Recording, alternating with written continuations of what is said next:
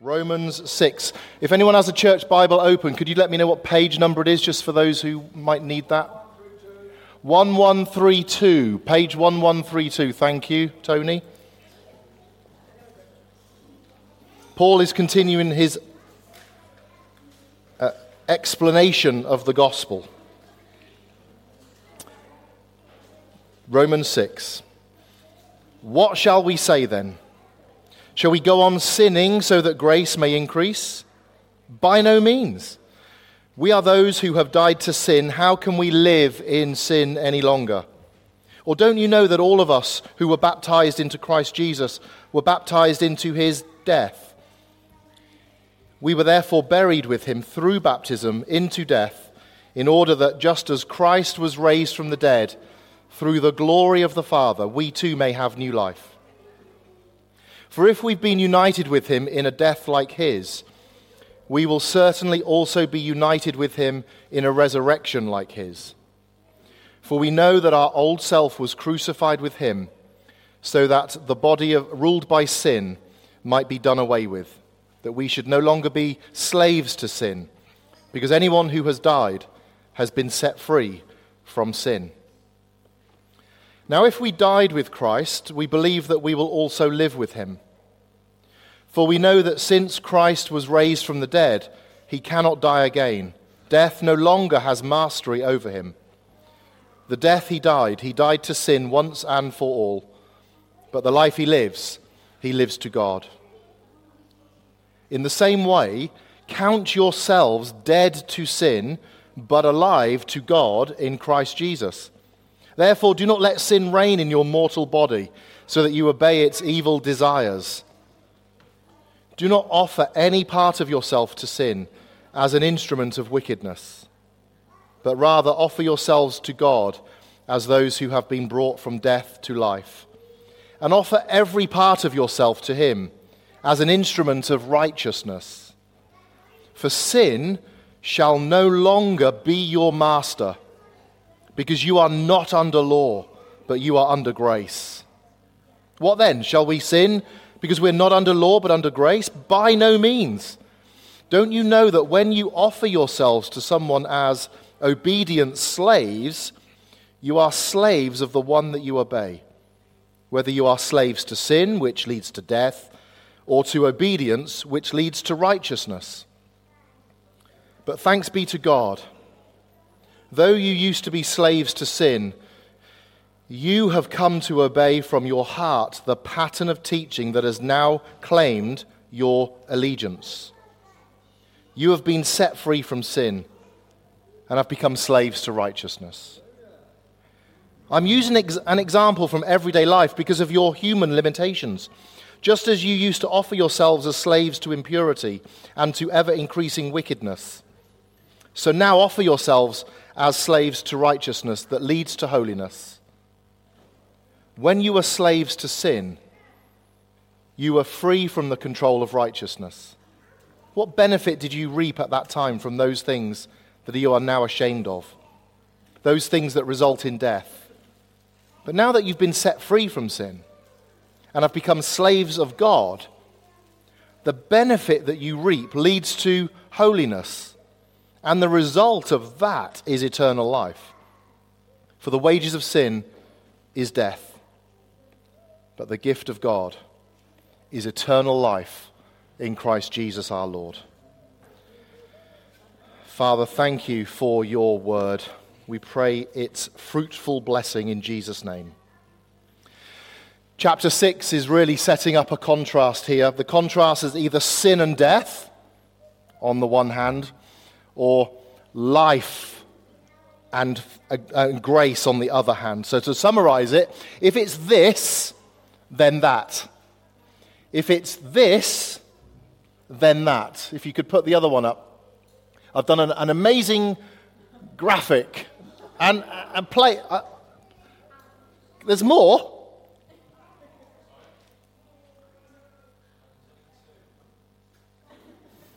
Right. Imagine that in between, right in the middle across the page, it says, if this, then that. And then, there we go. I don't know why it was a video. I couldn't work that out. So we just have to just play it. Just play the video. It's only 5 seconds. This is going to distract everybody. We've got to get this right. We've got to see this, haven't we?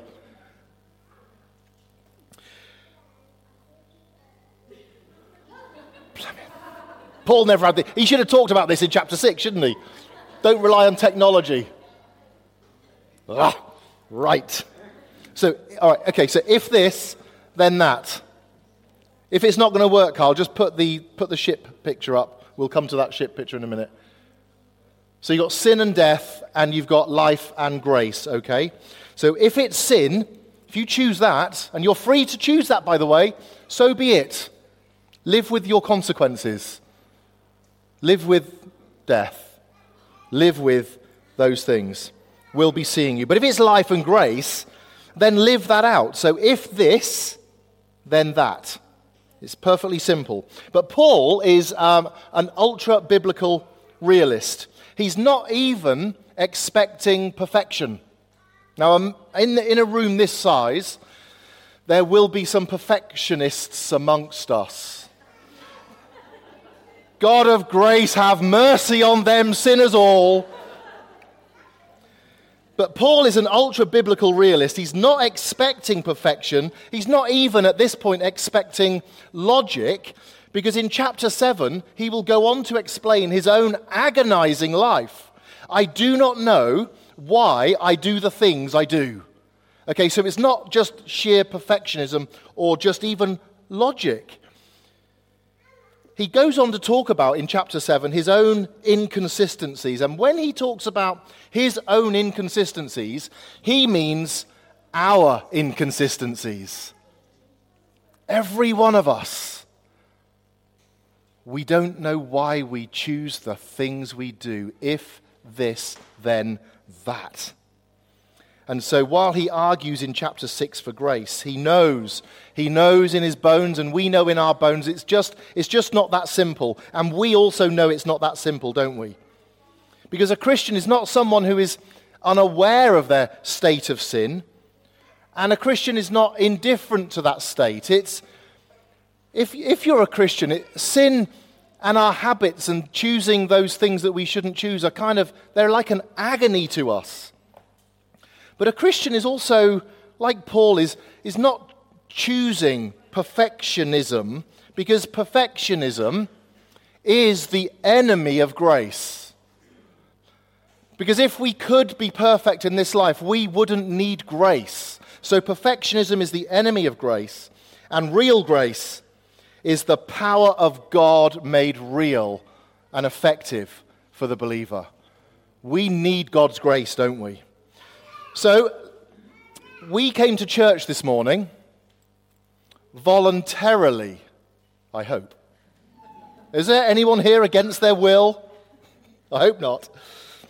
But we also came knowing, deep down in our old weary bones, that however hard we try to live this difficult Christian life, however many times we screw it up, that we need Christ again, do we not?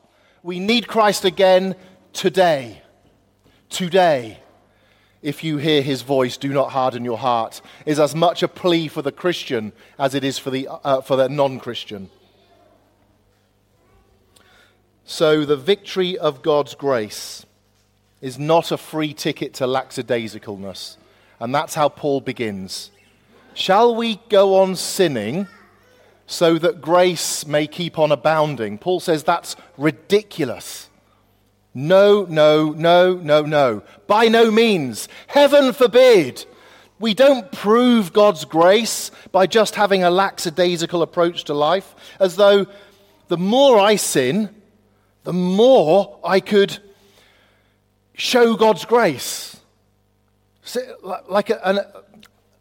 I was talking with Julian about the plastic bottles that we all recycle. We all recycle them, right? I could argue, because I drink bottled fizzy water, I could argue that I recycle more than all of you, because I buy more plastic bottles to recycle than all of you. Shall I buy plastic bottles so that recycling may abound? Shall we sin so that grace may abound? This is the exact point of Paul's argument at this point. And he says, no, no, no. It is as though God's grace is a given. We take it for granted. We can do whatever we want, and we say, by no means. Don't take the grace of God for granted. I once heard someone say, if I'm going to heaven, what's the point of even trying to be a Christian?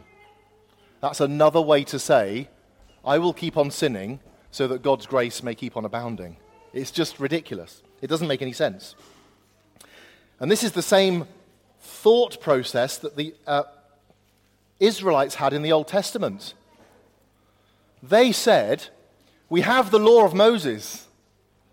God has made his promises. He's given us his covenant. He's promised us a king on the throne forever. He has said he will never leave the temple of Jerusalem. He said we will never leave this land. Therefore, we can do what we want. And that's why the Old Testament is so long. Because they did what they wanted. They misunderstood the grace of God in their lives. And it was catastrophic for them. But the point of grace is for us to respond to it. Because grace is the power that enables us to learn to love the thing that God loves.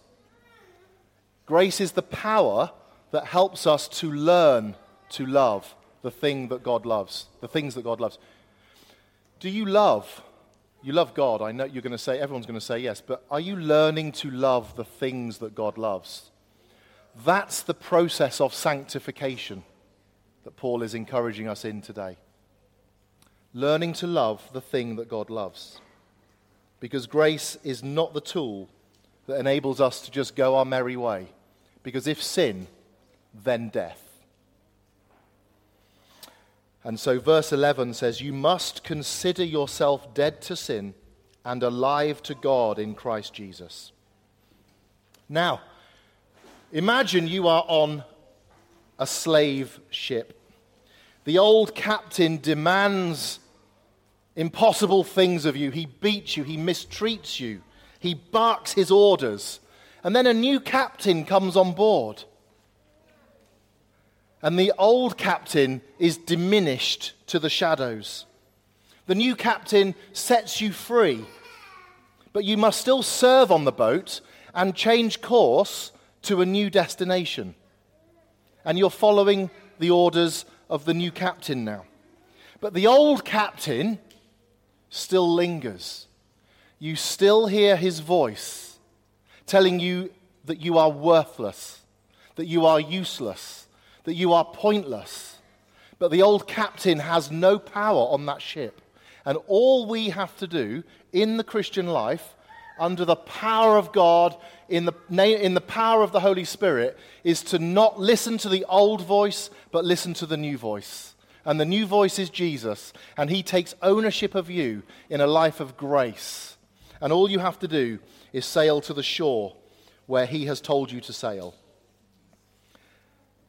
His voice is the voice that is comforting. My sheep hear my voice. They know me. They follow me. And we know that very well. And we have to learn to follow and hear the voice of this new captain. Because the Christian life is simply this. When the old captain shouts, Paul will talk about the old captain in chapter 7. I don't know why I do the things that I shouldn't do. Because he's listening to the old captain. When that old captain shouts, what are we supposed to do? Just ignore him. Just ignore him. Do not obey him. Do not stand to attention. And when that ship comes to shore, which it surely will, the old captain will be sentenced to death. And you will be sentenced to life. You will be sanctified. That's why Paul sets up this chapter to get ready for the next two on sanctification. We were in sin, we need salvation, and we stay saved by the power of the Holy Spirit in us, changing us and helping us to listen to that voice of the new captain. And that's the work of the Holy Spirit. So if this, then that. So church, ignore the old captain. His wages are death. Listen to the new captain, for his gift is eternal life in Christ Jesus. Amen. Amen. God bless you, church.